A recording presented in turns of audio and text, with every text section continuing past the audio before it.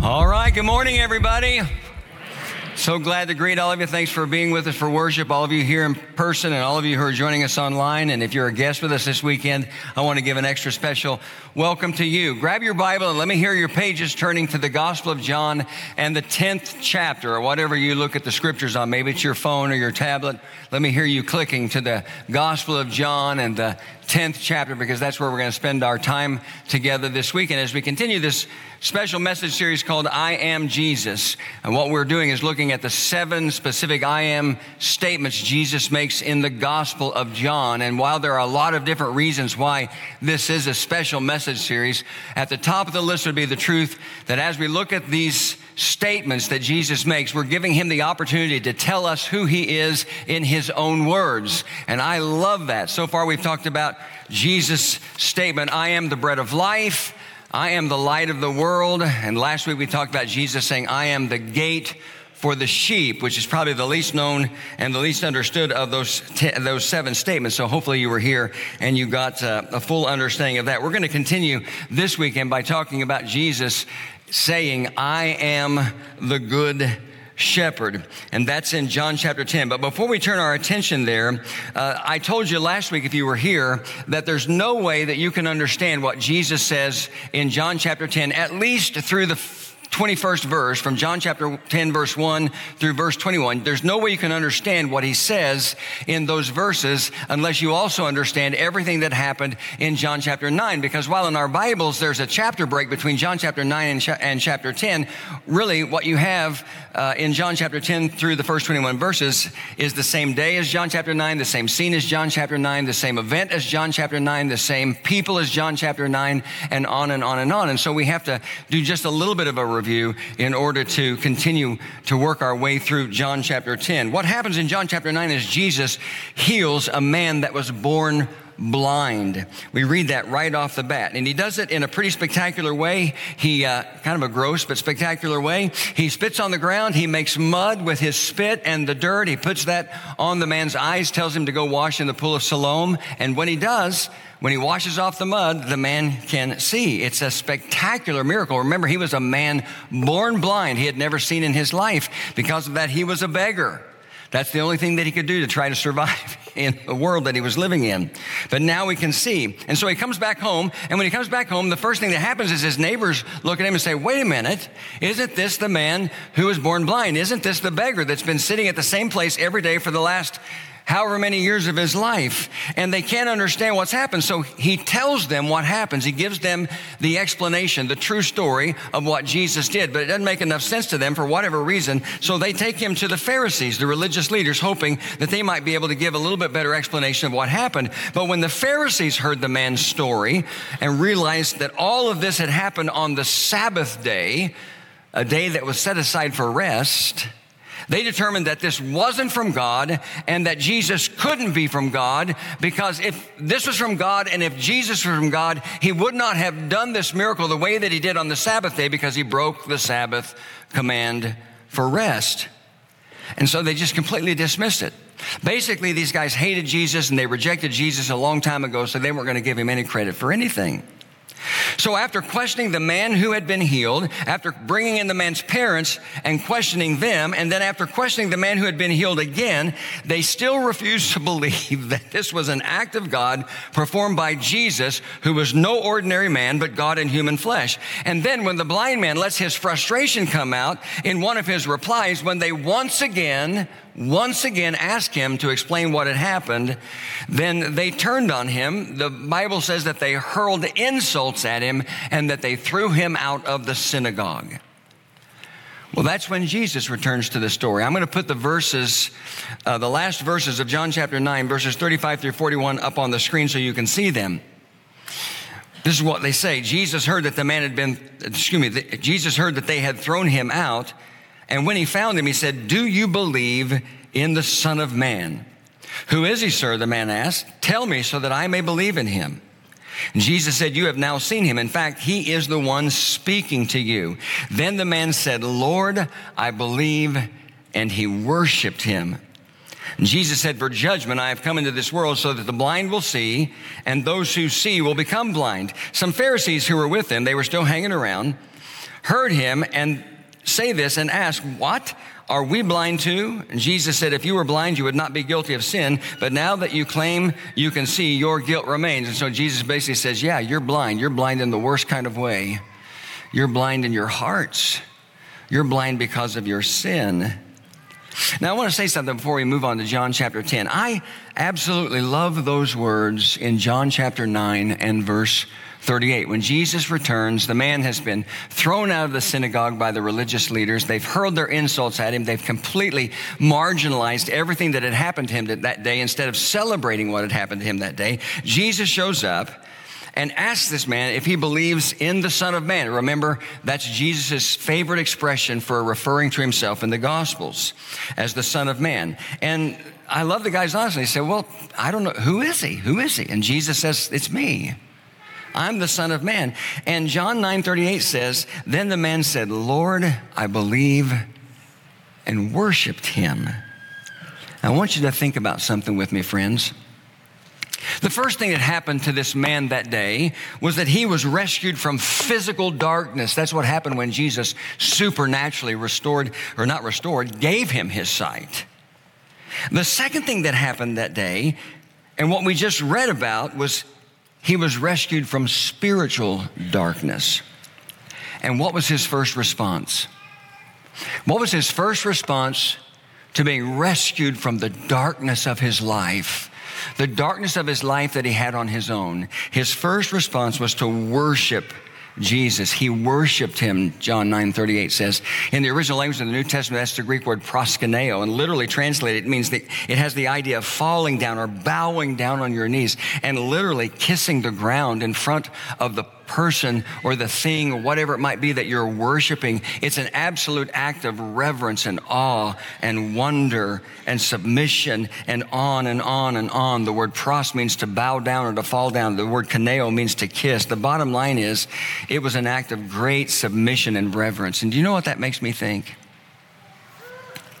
It makes me think that we can be guilty at times of falling short in our worship when we think about worship in the context of what happens when we gather together as a body on the weekend. Because so much of the time, and I know this from being a pastor for so many years and hearing the things that people say and reading the comments that people write, so much of the time we think more of worship in terms of evaluating the quality or the presentation of what happened rather than the majesty of the one that we're worshiping. And that's something we need to pause and think about for a moment. When this man was set free from the darkness of his life, his first response was to worship Jesus. And while I can't speak for you, I can tell you with integrity this morning that the act of worshiping God, worshiping Jesus, is something that brings a deep level of satisfaction and a deep level of joy to my life. That's why I have a hard time understanding Christians who don't prioritize the opportunity to worship God, to worship Jesus in their life. And I want you to listen to me close before you start preparing that, or mentally preparing that email you're going to send me this week. I know and understand fully that worship needs to be reflected in every aspect of our lives, not just in a weekend service like this, but we're in a weekend service like this right now. That's the context that I'm talking about right now. And while I can experience worship while I'm sitting on my couch every morning doing my quiet time, and while I can experience worship when I'm up in my office and I'm studying the scriptures, and while I can experience worship when I'm outside and I'm soaking in the wonder and the majesty of God's creation, there's something about corporate worship in a setting like this that is extra special and extra meaningful, because we're worshiping God together as a body, as a community of believers who have one thing in common. We have all been set free from the darkness of our lives. All of us. And while the absolute last thing that I want to do as I begin this morning is to offend anyone who is listening to me right now, I just need to tell you that I'm so confident of this truth that when we do that together in person, it's so much more meaningful. I have worshiped online plenty of times, and it is not the same as being together in person. I know some of you who worship online have a genuine physical weakness or condition or concern, and I want you to hear me say this. You need to keep yourself safe. I know some of you worship online because you're checking us out to see what we're like. I'm so thankful that you're doing that. Now come visit us in person, because we're so much better in person.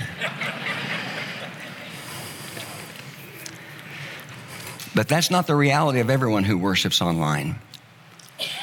And if over the last few years you've fallen into the habit of just doing that on a Sunday morning or a Saturday night without any connection or genuine fellowship, without the receiving or the giving of your life and the lives of others in fellowship, then you're missing out. And we're missing out when you're not here.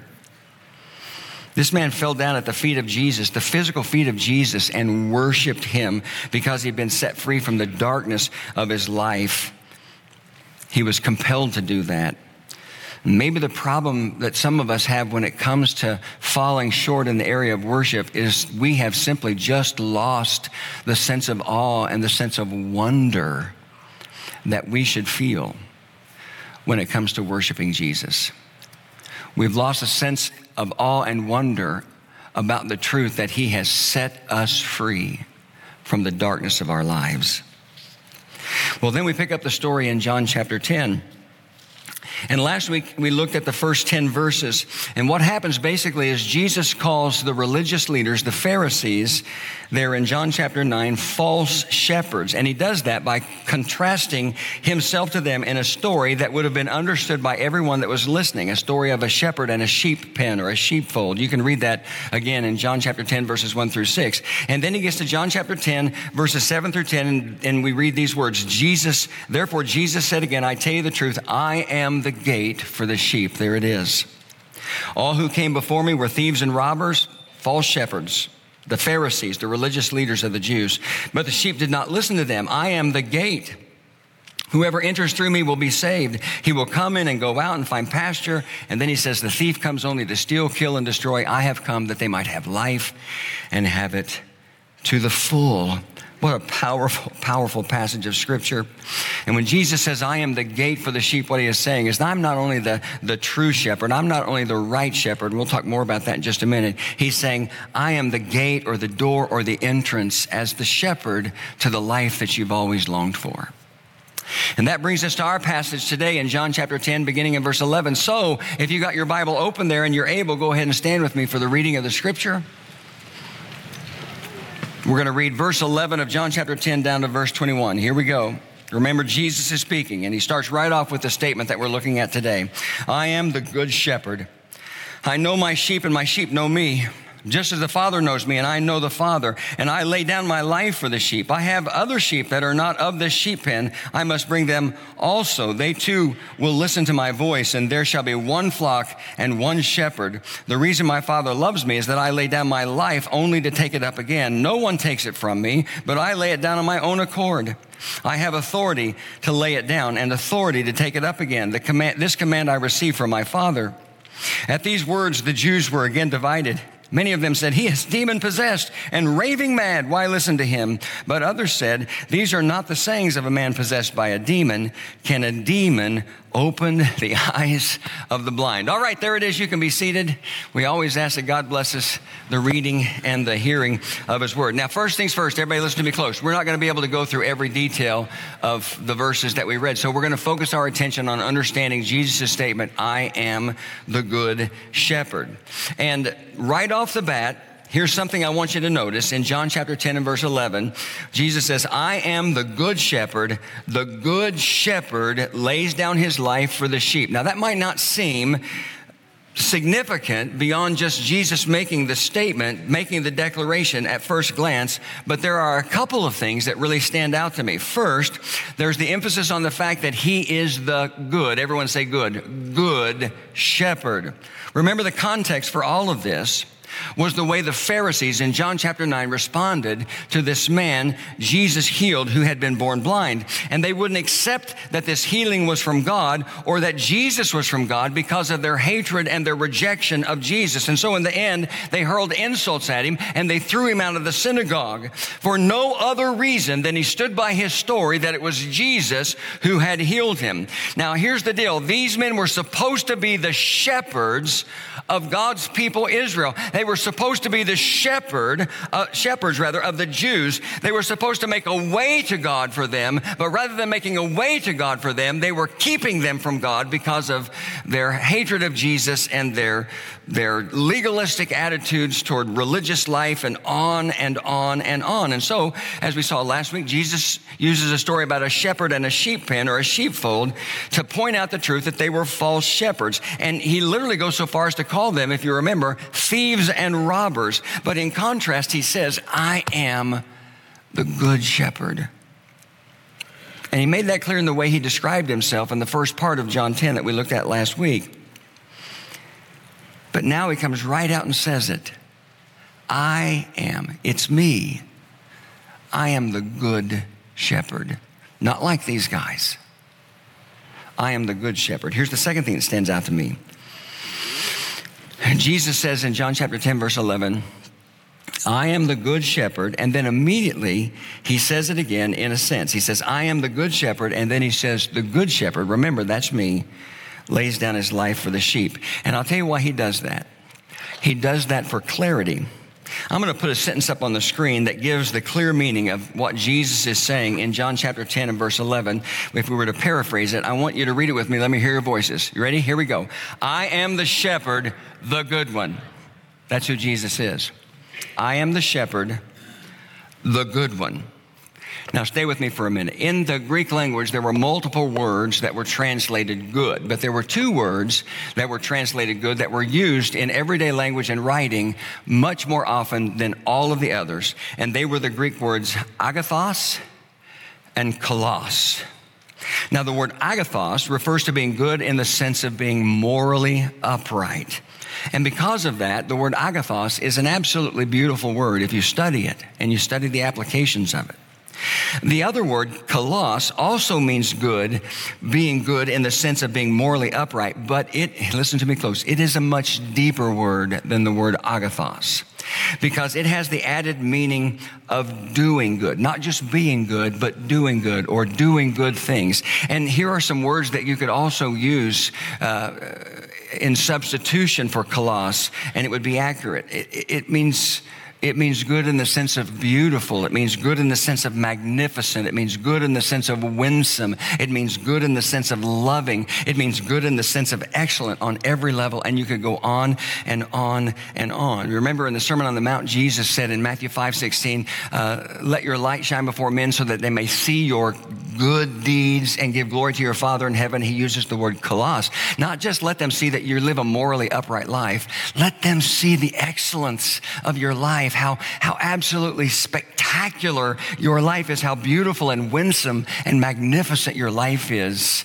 as you do good and you point to God.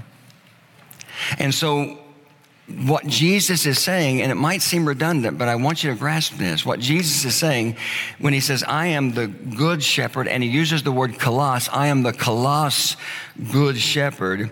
He's saying, listen, I'm not just some shepherd. Because folks, there were a lot of good shepherds in the sense of agathos good.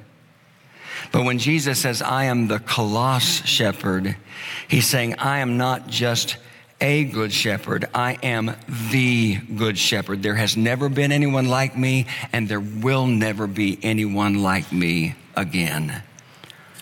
And let's think about that for a second in connection to the audience, the Jewish audience that Jesus was speaking to, because the Jews, if you know anything about Old Testament history, you know the Jews were familiar with good shepherds. Their greatest king was a man named David, and David came to prominence when he was just a shepherd watching over his father's sheep. But one day his father sent them to the valley of Elah, where the army of Israel had gathered against the Philistine army. And he was sent there to take provision to his brothers. And when he got there, the giant Philistine Goliath walks down into the valley of Elah. If you've been to the Holy Land with me, you stood in the valley of Elah. I've got 5 smooth stones at home from the valley of Elah. But when he got there, the giant Philistine Goliath walked down and issued a challenge, said, hey, let's forget about this war. Let's just go man on man here. You send your best man. I am the best man. And we'll see who wins and who's left standing in the end. And David was shocked when no one responded. But the army of Israel, all the fighting men, were quaking in fear. And so David said, well, I'll do it. He was a shepherd. He said, but I'll do it. Because David knew that when we went down to the valley of Elah, he wasn't going to be alone. He was going to have the power of God with him. And so he went down into the valley of Elah, armed with nothing more than a slingshot and 5 smooth stones. And you know the story, only a boy named David, right? Oh, forget about it. Okay, here we go. And with one stone, with one fling of the sling, hey, that's pretty good. One fling of the sling, he clocked Goliath right in the forehead and killed him. Goliath fell down to the ground. David ran over and took the sword out of Goliath's scabbard, and he cut off his head right then and there. And David's life was never the same after that. It changed forever. The trajectory of his life changed forever. He went home with King Saul. He ultimately became the 2nd king of Israel, and he was the greatest king the nation of Israel ever had, and he never lost his prominence of being a shepherd. When Fred Meadows shared the communion meditation with us today, he shared David's most famous psalm where he talked about the Lord is my shepherd. These guys were familiar with a good shepherd, an agathos good shepherd, but Jesus comes along and says, I want you to listen to me really close. I am the good, Colossus, good shepherd. And we might read that in our English Bibles and not give it much thought, but I want you to understand the depth of what Jesus is saying here. And then to make sure that we understood how he was the good, Colossus good shepherd, he tells us 3 things that he does as the good shepherd. Here's the first one if you like to take notes. He dies for the sheep. We look back, we're in trouble because there's 13 minutes on the clock and I haven't even got past John 10:11 yet. Not to worry, I promise. You go back to John chapter 10 and verse 11 again, and Jesus says, I am the good shepherd. And then notice what he says. He says, the good shepherd lays down his life for the sheep. Being a shepherd in Jesus' day was serious business because you were responsible for the sheep. That means you had to be willing to do whatever you needed to do to keep them safe, including the possibility of sacrificing your own life for their safety. We go back to the story of David and Goliath. You remember when David first came along and said, well, I'll go fight him. One of the things that happened is he had a conversation with King Saul, and King Saul says to David in 1 Samuel 17:33, you were not able to go out against this Philistine and fight him. You are only a boy. He was a shepherd boy, and he has been a fighting man from his youth. But David said, this is his reply in 1 Samuel 17:34 and 35. Your servant has been keeping his father's sheep. When a lion or a bear came and carried off a sheep from the flock, I went after it. I struck it and rescued the sheep from its mouth. When it turned on me, I seized it by the hair and killed it. Yeah, he was a shepherd boy, but he was a shepherd boy with some blood on his hands. Somebody say amen to that. The Old Testament book of Amos chapter 3 and verse 12, the prophet says, as a shepherd, note this, as a shepherd saves from the lion's mouth only 2 leg bones or a piece of ear. And then he goes on with the verse. And I thinking about that this week, and I thought, listen, if I'm a shepherd and one of my sheep is already in the mouth of a lion, I ain't going in after it. How about you? I'm not going to do it. But this is what it was like to be a shepherd in ancient days. In fact, if there were a written job description for a shepherd in ancient days, it would probably begin with this: willing to risk his life to the point of death to protect the sheep. But Jesus, the good shepherd, did more than that because he was willing to lay his life down no matter what. There's a difference between a shepherd who would be willing to die if called on or if necessary, and a shepherd who said, I'm here to die for the sheep. And that's who Jesus was. He said, I am the good shepherd. The good shepherd lays down his life for the sheep. There's something else about this verse that I think is really interesting. There are a couple of common words in the Greek language that are used for the word life. They are the Greek word bios. We get the word biology from that. And the Greek word zoe, we get the word zoology from that. But when Jesus says, the good shepherd lays down his life for the sheep, he doesn't use either one of those words. He uses a surprising word. He uses the Greek word suke, and it's the Greek word for soul.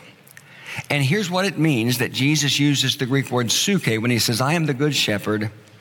The good shepherd lays down his life for the sheep. He says, I'm here to sacrifice my whole person, every aspect of who I am.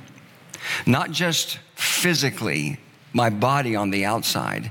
And we know how torturous that was for Jesus on the cross and in the moments leading up to the cross. But he said, I'm willing to sacrifice everything I am on the inside as well. In other words, when Jesus died on the cross for his sheep, or in other words, when he died on the cross for you and for me, it wasn't just his physical body that was tortured. It was his soul that was tortured as well. It wasn't just his physical body that bared the anguish of having the sin of the world on him on the cross.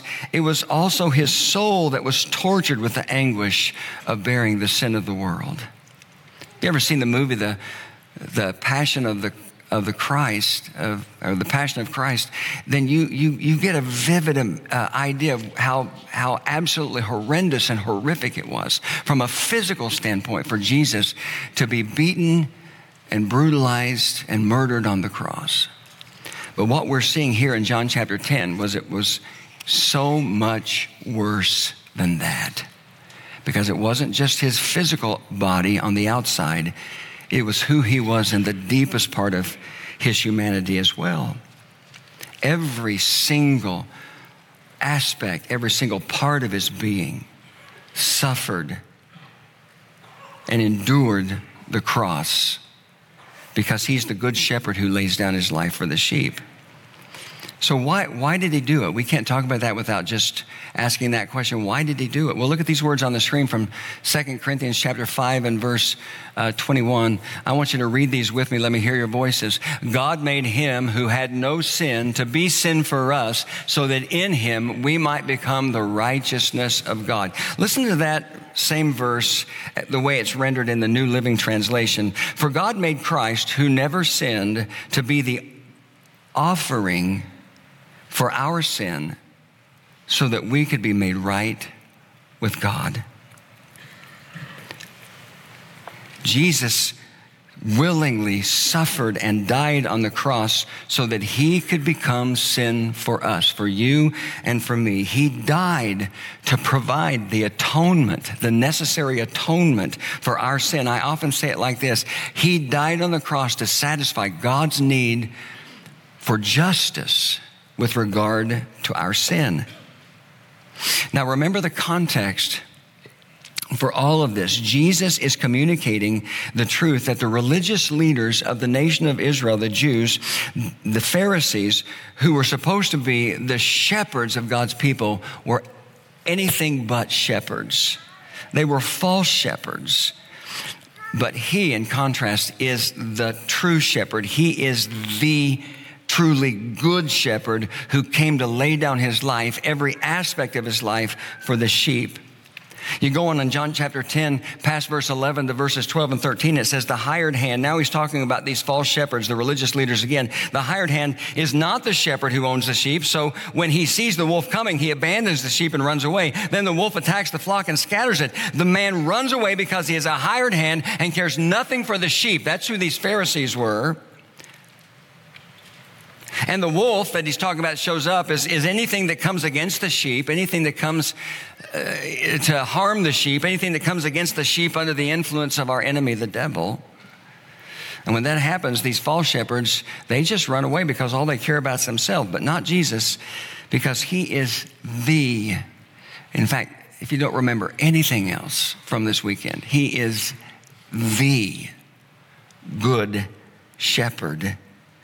Because he is so deeply committed to his sheep, so deeply committed to you, that he willingly allowed himself to be beaten and brutalized and murdered, suffering every aspect of pain that you can imagine, both on the outside and the inside, so that he could become sin for us and give us the opportunity to be made right with God.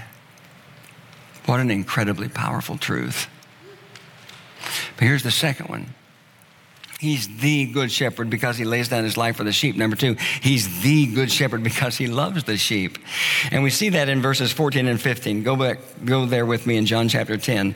And we need to do this quickly. Jesus said, I am the good shepherd. Here we go. I know my sheep and my sheep know me, just as the Father knows me and I know my Father and I lay down my life for the sheep. Now, why would we say that the second point is because he loves the sheep when we don't even see anything about love in these verses? Well, here's why. We have to understand the word that Jesus uses for know when he says, I am the good shepherd and I know, everyone say know my sheep and my sheep know me just as the Father knows me and I know my Father. It's a very specific word in the original language of the New Testament. It's the Greek word gnosko. And what that word means in terms of knowing is it is the knowledge of someone on the deepest and most intimate level possible. It means the knowledge of someone that goes beyond information. We can know a lot about people. We can know a lot about each other in terms of information. You can know my name, you can know where I was born, you can know how old I am, you can know my address, and on and on and on. But that doesn't mean that you really know me. And so, to really drive this point home, Jesus uses this word know, gnosko here, because it is such an intimate and familiar word that it is the word the Bible uses to describe the sexual intimacy and union that happens between a husband and a wife. When you read the Bible and it says so, we'll just, for example, throw out a couple of names. So Joseph knew Mary after she gave birth to Jesus, right? Because they had other children, or they had children together, and it's because there were moments when he, from a biblical standpoint, knew her. It's knowledge beyond information. It is the deepest level of intimacy and union that you can have with another person. And it's something that God created exclusively to be experienced between husbands and wives in the covenant of marriage, that level of intimacy. And that's the word Jesus uses when he says that as the good shepherd, he says, I know my sheep. And friends, that means one thing. That means he loves us deeply. He loves you deeply. So deeply. Beyond anything that words can even describe. He's the good shepherd because he loves the sheep. He loves you and he loves me. He loves everyone who believes in him beyond imagination. And the closest way he could even describe it would be to use this word that is so intimate and so private and so exclusive, or at least that's the way it's supposed to be. And I feel compelled before we move on to the final point, which will be very brief, to just say we need to understand the power of this world in this sex-crazed and sex-obsessed culture that we live in. And if there's one area where the church needs to have a clear and resounding voice with regard to God and God's will for life and living, it's in this area of sexuality. Because God created the gift of sexual intimacy to be, as I said earlier, experienced in an exclusive way between a man and a woman, a husband and wife, who enter into the covenant of marriage because they are deeply in love. And in spite of what the world wants to tell you, when we use this gift of God outside of that context, it can damage your life and it can damage your soul. And that's why if you're a parent and you still have children living in your home today, everyone here present, everyone listening to me online, you need to talk about this with your children. And here's why you need to talk about this with your children, because the world's going to talk about it to your children. And the world's message is going to be distinctly different than God's. And you got to have the courage to talk about it in a straightforward way with your children. And I know how difficult that is because these conversations were held in my home a long time ago. I know what that's like, but do it. Who are you going to let guide the future of your children? The world or God speaking through you? I don't think it's an accident that Jesus uses this word to describe how deep and personal and intimate and exclusive his love is for you and me as the sheep. Here's the third thing, really quickly. He brings the sheep together. This is why he's the good shepherd, because he lays down his life for the sheep. He dies for the sheep because he loves the sheep. Number 3, he brings the sheep together. You look quickly at John 10:16. I have other sheep, Jesus says, that are not of this sheep pen. I must bring them also. They too will listen to my voice, and there shall be one flock and one shepherd. And let me just tell you, there's a really simple explanation for this. Jesus, as a good shepherd, comes first to the Jews, and you can find that all throughout the scriptures. They were God's chosen people from the time he tapped Abraham when he was just Abram on the shoulder, all the way back in Genesis chapter 12 and said, I want you to be the father of a new nation. God's people have been the Jews, the Israelites, and he comes to them first. When you go back to John chapter 10 and verse 1, and Jesus says, I tell you the truth, a man who does not enter the sheep pen by the gate, but climbs in some other way is a thief and a robber. When he says the sheep pen there, he's talking about the nation of Israel. But ultimately, Jesus is the good shepherd for everyone who believes. And that's what he means when he says, I have other sheep that are not of this pen. Now he's talking about non-Jews. He's talking about Gentiles. Like, let's get real specific. He's talking about you, and he's talking about me. And Jesus says in the latter part of verse 16 that one day he's going to bring all these sheep together, both the Jews and the Gentiles, and there'll be one flock with one shepherd. And we see the continuation of this plan, this reality unfolding through the remaining parts of the New Testament. Let me give you one example. Galatians chapter 3, verses 26 through 28. This is Paul's words. He says, you are all, everyone say all sons of God through faith in Christ Jesus. For all of you who were baptized into Christ have clothed yourselves with Christ. Therefore, there, note this, is neither Jew nor Greek, slave nor free, male nor female, for you are all one in Christ Jesus. Jesus is the good shepherd for everyone who responds to his call to a new and a better life. Well, I've been going over for the last few weeks. I apologize for that, so let's bring this to the end. I probably didn't tell you anything that you didn't already know today, because I told you Jesus is the good shepherd because he dies for the sheep, because he loves the sheep, and because he brings the sheep together. But I hope that I shared these truths with you in a way that stirred your hearts in one of two ways, either in longing or in thankfulness. Here's what I mean by in longing. Maybe you're listening to me today and you realize that while you know Jesus or you know a lot about Jesus, you don't know him like this. You don't know him as the good shepherd. And if that's the case, then don't let anything keep you from knowing him like that. Not one single thing. My prayer would be that the Holy Spirit would not leave your heart alone until you get personally connected to him in the way he wants you to be. In thankfulness, because as we talked about how Jesus is the good shepherd who gives his life for the sheep, who loves the sheep, and who brings the sheep together, that you are overwhelmed with the understanding that there is simply no shepherd like Jesus. There never has been and there never will be, because he offers you the life that you've always longed for.